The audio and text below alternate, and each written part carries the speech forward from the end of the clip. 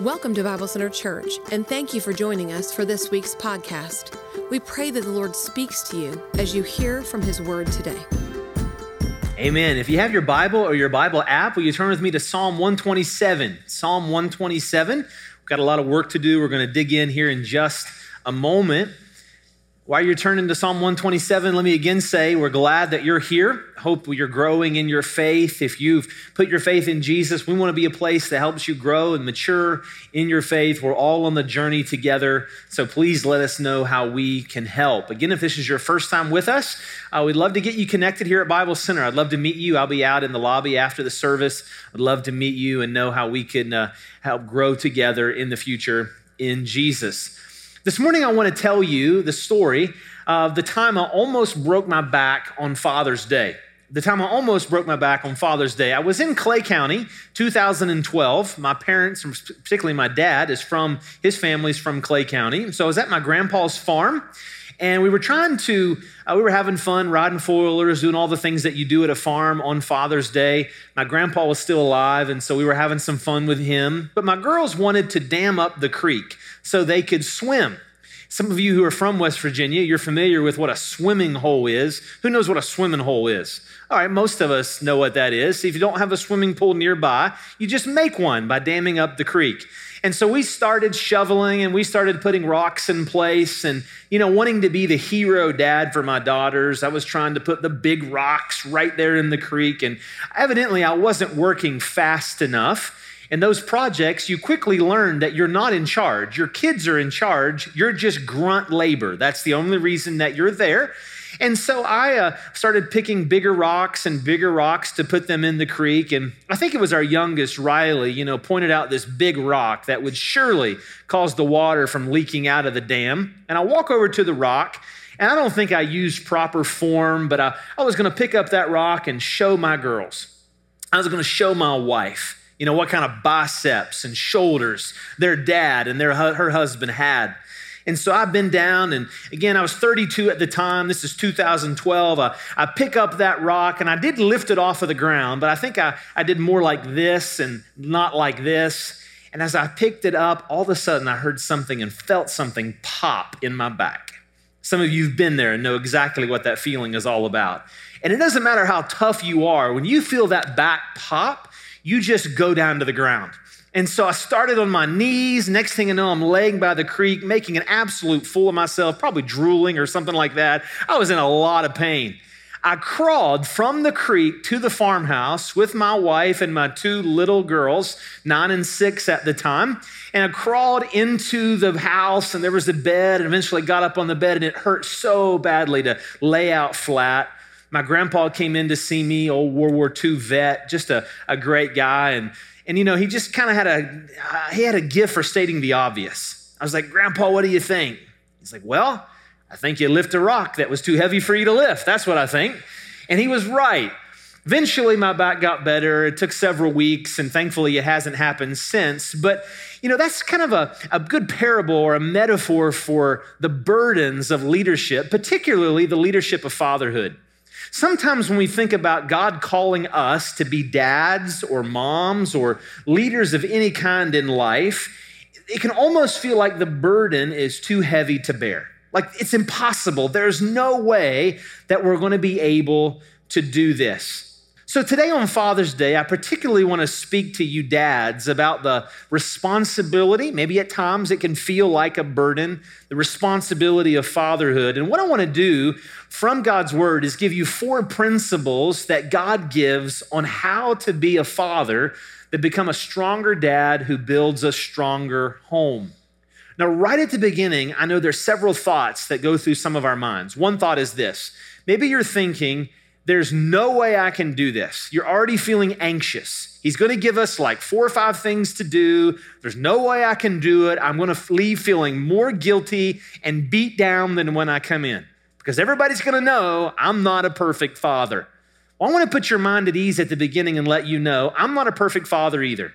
There is no perfect father in this room except our heavenly Father, the Father of our Lord Jesus Christ. So you can put your mind at ease knowing that principles aren't intended to beat you down or weigh you down. They're intended to give you the tools you need to build you back up. maybe you're thinking you might as well just quit.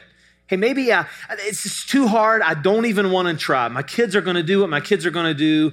Why is it worth the effort? Well, I want to encourage you that it is worth the effort.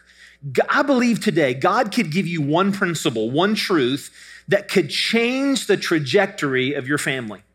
I believe that. If I didn't believe that, I wouldn't be preaching this message.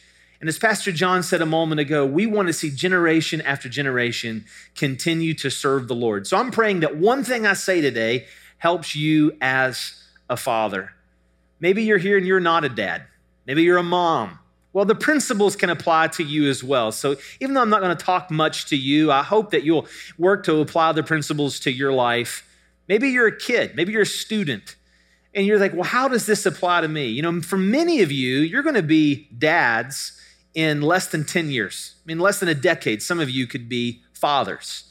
That not only scares you to death, but it scares your parents to death. But that could happen. Right now, maybe it's hard as a student or a kid to really see past making fun of your dad. I know your dad wears funny socks. I know that. I know he listens to funny music. I guarantee it that he does. I know your dad wears funny pants and he tries to look like Don Johnson when he preaches on Sunday morning. I get that, right? I totally get that. But if you could see past all of that and try to love your father and pray for him, he needs the prayer and the grace of Christ. You grandparents, we need you in this church. These principles apply to you as you mentor younger moms and dads, as you mentor the generation yet to come. So we're going to go through Psalm 127. It was written by Solomon. There's just 5 verses. And we're going to give you 4 principles from Psalm 127 that will help you build a stronger dad, be a stronger dad, and build, therefore, a stronger home. Please stand with me out of respect for the Bible, Psalm 127 in verse 1.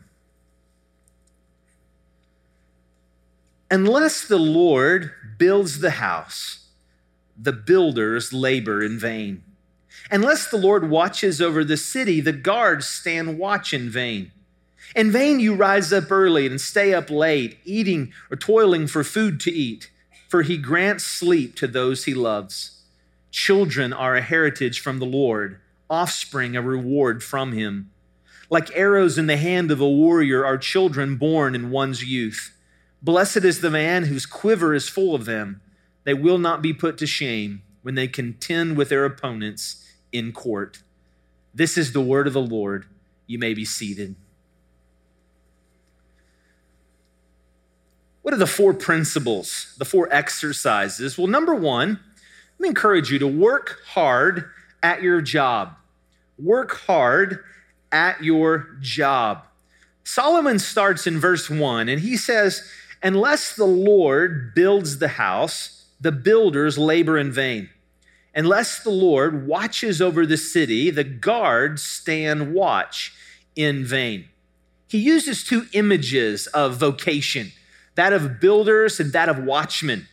Really, it's all vocation could be summarized in these 2 categories. You're either creating something, you're building something, or you're preserving something. Most of us work in one of those 2 areas. We're starting something or we're preserving something. Solomon just assumes that his hearers know that work is good, which is why he uses the images of labor, hard labor.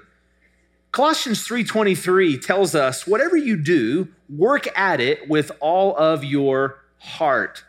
Proverbs says something similar. Those who work their land will have abundant food, but those who chase fantasies have no sense.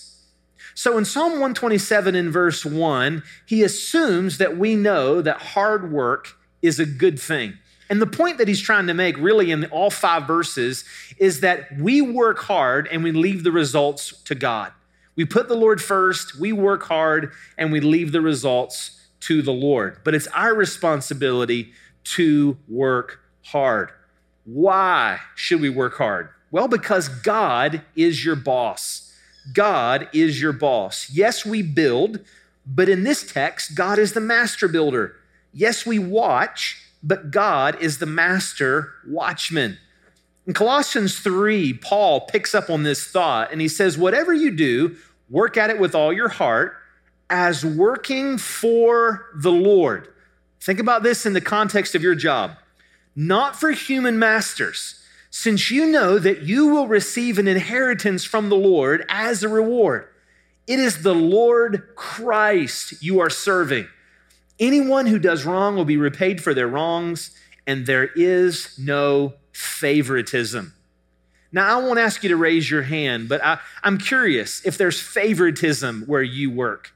Maybe you know of somebody who gets ahead, but they don't work nearly as hard as you work. Or they only work hard when the boss is around. Maybe you know somebody like that. I remember working at Jeff's Appliance. This has been over 2 decades ago. And I can still remember there was this one guy who liked to take a nap in the warehouse. But somehow he had a knack for taking a nap. And he doesn't work there. It's been years ago. I'll get him in trouble. But he had a knack for taking a nap until the boss came around. And he would act like he worked so hard. God says he sees all of that. And that's one of the lessons in context of Psalm 127 he wants us to pass along to our children. If you're a believer in Jesus, then your books should be kept correctly. Those of us who are believers in Jesus, our ditches should be dug straight. Our pipe fittings shouldn't leak. Our cabinet corners should be mounted flush. Our surgical incisions should be true. Our typing must be sharp. The food we serve must be the best in the business, not because we have a human boss or a licensing board, but because God is our master. One of the greatest ways that we can teach our children or show our children the work ethic they should have is to remind them of this. Work matters because God matters. Work matters because God says it matters. My daughter goes to George Washington High School, and she says there's a rumor around George Washington High School about Chick-fil-A. I've shared this with Tom before. There's this rumor. One day she came home and said that she's heard this horrible rumor that people who actually, the kids from GW who go to work at Chick-fil-A, they actually, think of this is horrible, they actually make them work. Isn't that amazing? That is amazing. And of course, she was joking, and I'm joking with you, but that's a good thing. And that's one of the ways we can pass on the faith to our children. Number 2, rest often and take advantage of your time off. Rest often and take advantage of your time off. Yes, God wants us to work hard, but he also wants us to rest. God not only invented work, but God also invented rest. If you go all the way back to the book of Genesis, the Bible tells us that God created the world in 6 days, and on the 7th day, God rests. When I was a kid, I thought, why did it say God rests? He must have been tired. The world is pretty big. It took a lot of effort for God to make the world, so he needed to rest.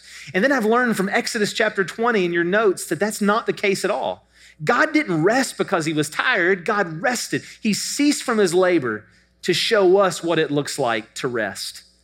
Have you ever gone really hard at work for an extended period of time and find yourself not as sharp as maybe you were when you first started working or you came off a vacation? I have friends who will do that for me. Occasionally they'll remind me or they'll ask me, hey, are you getting the rest you need? Because they notice I'm not as sharp as maybe I need to be.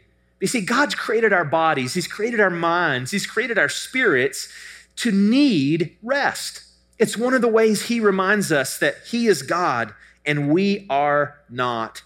Think of these verses in Ecclesiastes. God actually tells you to rest and enjoy good things. Ecclesiastes 2:24. A person can do nothing better than to eat and drink and find satisfaction in their own toil. This too, I see, is from the hand of God. In chapter 5, Solomon, the same author, writes this: this is what I have observed to be good, that it is appropriate for a person to eat, to drink, and to find satisfaction in their toilsome labor under the sun during the few days of life God has given them. For this is their lot. However, when God gives someone wealth and possessions and the ability to enjoy them, to accept their lot and be happy in their toil, this is a gift from God. They seldom reflect on the days of their life because God keeps them occupied with gladness of heart. Jesus lived this verse. Jesus, you find him at the end of a hard day having a meal with his friends. You find Jesus eating and drinking and celebrating life, not in a sinful way, but in a way that just enjoyed the blessings of God because Jesus knew how to rest. Jesus seemed to love the ocean, love the sea. Jesus loved the mountains. He loved the outdoors. And I believe that's a good example for us to enjoy the rest that God has given to us. Verse 2 in this text, back to our text, Solomon says this. Think of this. In vain you rise early and stay up late, toiling for food to eat, for he grants sleep to those that he loves. Now, in this verse, what is it that he's warning us against? What is the bad thing in verse 2? Well, at first glance, it may seem like rising up early is a bad thing. Is it a sin? Let me just ask you, is it a sin to get up early? Is that a sin? Well, of course it's not a sin. The Bible tells us Jesus got up early quite often. All right, is it a sin to stay up late? Well, if so, Jesus sinned because Jesus notoriously stayed up late. In the Garden of Gethsemane, he was stayed up late seemingly all night praying in the garden until he was arrested. So is it a sin to stay up late? Well, no. When you look closely into the eyes, these families, they look great. They really did. Y'all look great. But you look closely into the eyes of some of these moms and dads, they've been up late lately, right? They've been up early. You got the bloodshot eye. Yeah. Sometimes life, it's necessary. So the sin or the thing we're to avoid isn't just rising up early or staying up late, but it's in that next word. It's the word toiling. If you're taking notes, the Hebrew word for toiling has the idea of anxious work. Anxious work. And what he is saying is sinful, it's harmful, it will hurt us, is if all of our work is done out of anxiety or fear, or like we're always behind the 8 ball and we're just clawing through life to get ahead. God says that's vanity. It's worthless. It doesn't do us any good, and it doesn't do the world any good. Jesus said it this way in Matthew 11, "Come to me, all you who are weary and burdened, and I will give you rest. Take my yoke upon you and learn from me, for I am gentle and humble in heart, and you will find rest for your souls. For my yoke is easy and my burden is light." Why? Why does God invite us to rest? Well, one reason is this in your notes, because God never takes a vacation and he wants you to enjoy his good gifts. God never takes a vacation and he wants you to enjoy his good gifts. You can rest because God never does. You can take a vacation because God never does. That image of the watchman in verse 1, Solomon is saying, you know what? It's okay for you to sleep sometimes because God is watching out 24 hours. It's okay for you to take a break because God never takes a break. One of the other reasons we can do this is in verse 2. And I didn't see this until yesterday. My sermon was done, was ready to go. I got the outline in, I'm ready. I'm mulling over some things for the PowerPoint yesterday. Let's look at verse 2. I want you to see verse 2. There's another reason that we can rest. And I think this is going to strike a chord with many of you, especially some of you dads. In vain you rise up early and stay up late, toiling for food to eat, for he grants sleep to those he loves. I didn't know this until yesterday, but that word for love is one of the strongest words for love in the entire Old Testament. It's a relational, covenantal word. It means sometimes it's translated beloved. And what God is saying here is this: I love you even when you rest. I love you even when you're not in first place. I love you even if you've lost your job. I love you even if you're nowhere close to your retirement goals that you thought you were going to be at this age. I love you even if you couldn't afford to send your kids to the most expensive college. I love you even if you couldn't buy your wife the house that she's always wanted. I love you if you're only making half of what you thought you were going to make at this phase of your life. I love you. You are mine. I bought you. You are chosen. You are my child. I believe there's some dads here today, and you need to hear the love of God for your life. You're going strong, but you've forgotten how much God really loves you. John 3:16, for God so loved the world that he gave his only begotten Son, that whoever believes in him will not perish but have everlasting life.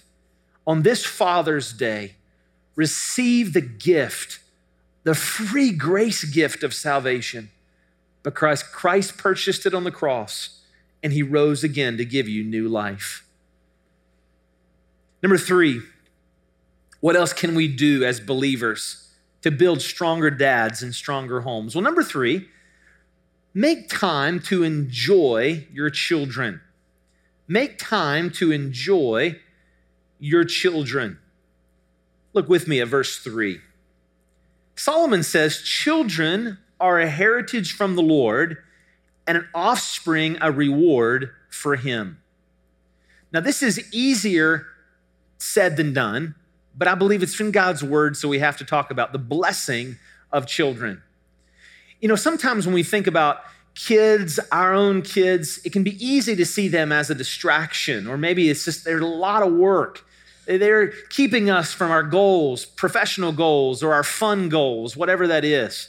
Many fathers face those temptations. This past week, I'm talking to Katie, our oldest, and I was asking her about something that I would like her to do. And when I got done, she asked me, she's like, well, Dad, can I ask you about something, if you could do something a little different at home? I was like, well, Katie, what is it?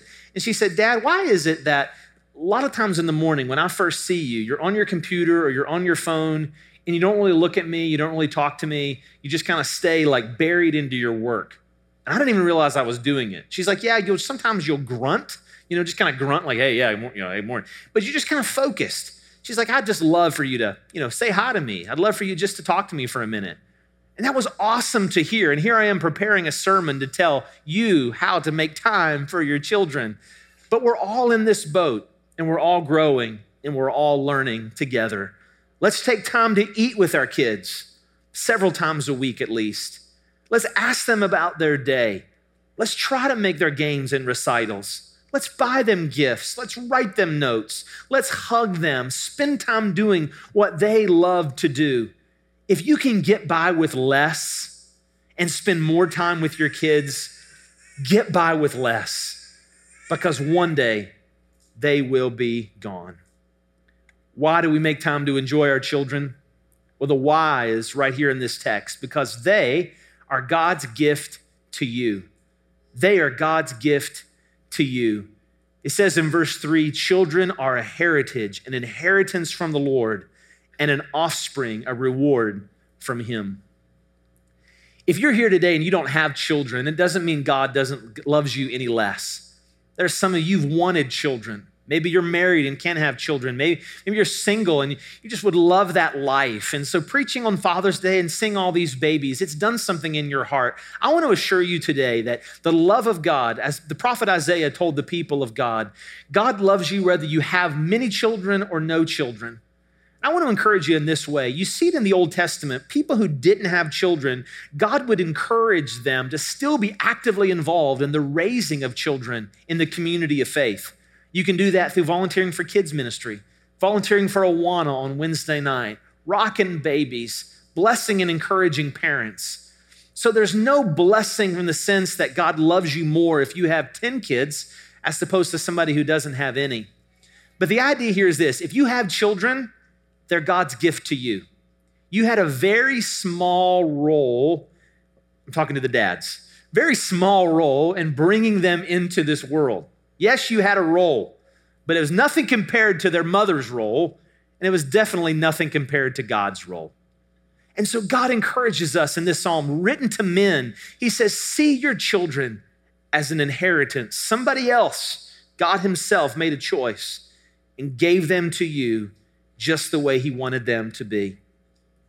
Number 4, and lastly, we're talking about exercises we can do to grow stronger as dads, to grow stronger homes. Number 4, train your children to thrive in every area of life. Train your children to thrive in every area of life. Verses 4 and 5. Solomon writes, Like arrows in the hand of a warrior are children born with one's youth. Blessed is the man whose quiver is full of them. They will not be put to shame when they contend with their opponents in court. So here in verse 4, Solomon gives two arenas.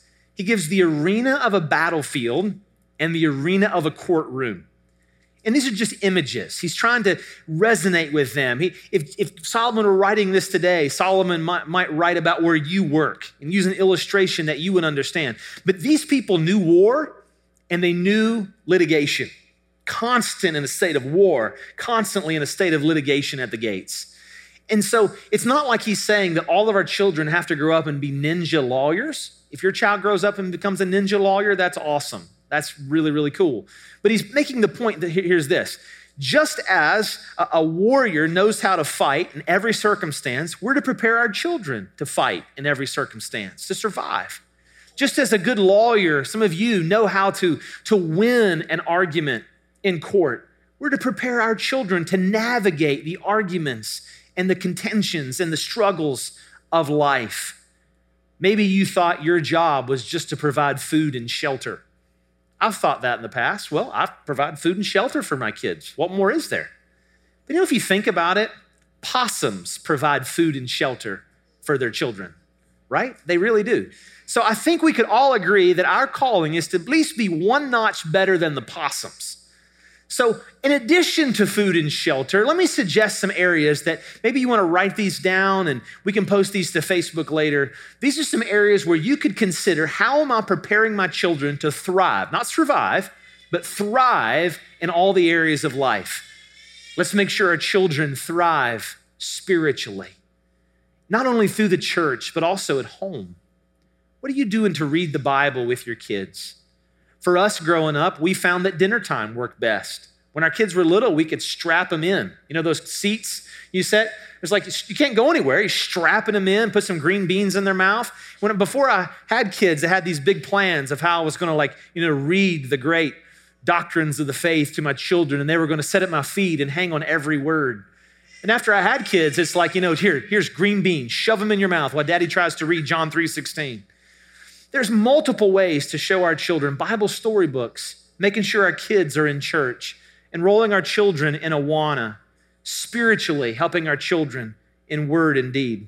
Intellectually or academically, people will sometimes ask me, what is the best way to educate your children?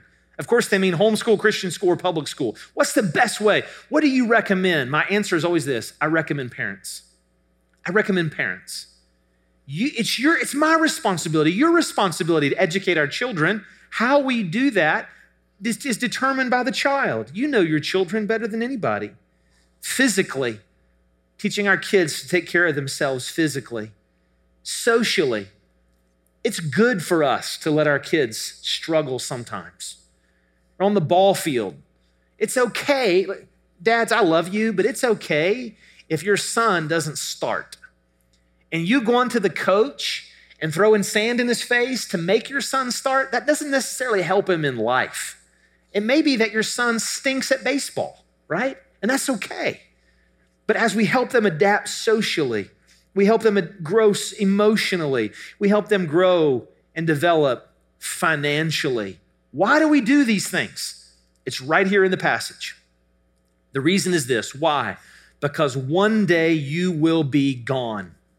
One day you will be gone. Let's look at verse 4 and 5 again. And notice this. In verse 4, he says, like arrows in the hand of a warrior are children born in one's youth. Blessed is the man whose quiver is full with them. They will not be put to shame when they contend with their opponents in court. An arrow was never intended to remain in the quiver. An arrow is always made to be shot. So as Solomon's writing to his Jewish audience, they would have understood, yes, it's good when our kids are little to have as many children as God will let us have. Children are a gift. If you can have 20 children, have 20 children, right? Just do it. But he says, there's coming a day when we're going to send our kids out. When we send our kids out, it means we're no longer going to be as closely involved in their lives. I love this passage where he says they're going to have opponents. It doesn't say he's going to help the children are going to help with your opponents. It's their opponents. Your children are going to have enemies. Your children are going to have conflicts. And there's coming a day you won't be there to fix it. And so what he's writing to his audience is this: prepare your children to thrive in every area of life, because one day you will be gone. And yes, we know that for the Christian, gone doesn't mean forever, because we're going to rise again. But if you've lost a spouse, you know that gone means gone. If you've lost a father, you know that, yes, you look forward to heaven, and yes, you look forward to the resurrection, but you'd love to have them here, but they're not here. And so God invites us to prepare our children, because one day they'll be gone. This past week, unfortunately, we laid to rest a 47-year-old mom. Her name is Gina Saunders. Many of you knew her. She was a longtime member at Bible Center. Gina, her husband, Freddie, we talked, of course, all week. We had her funeral on Friday, and Freddie and I talked yesterday, and he gave me permission to share this. We were talking about her life and how she models Psalm 127. And Freddie said, you talk about her as much as you want to talk about her.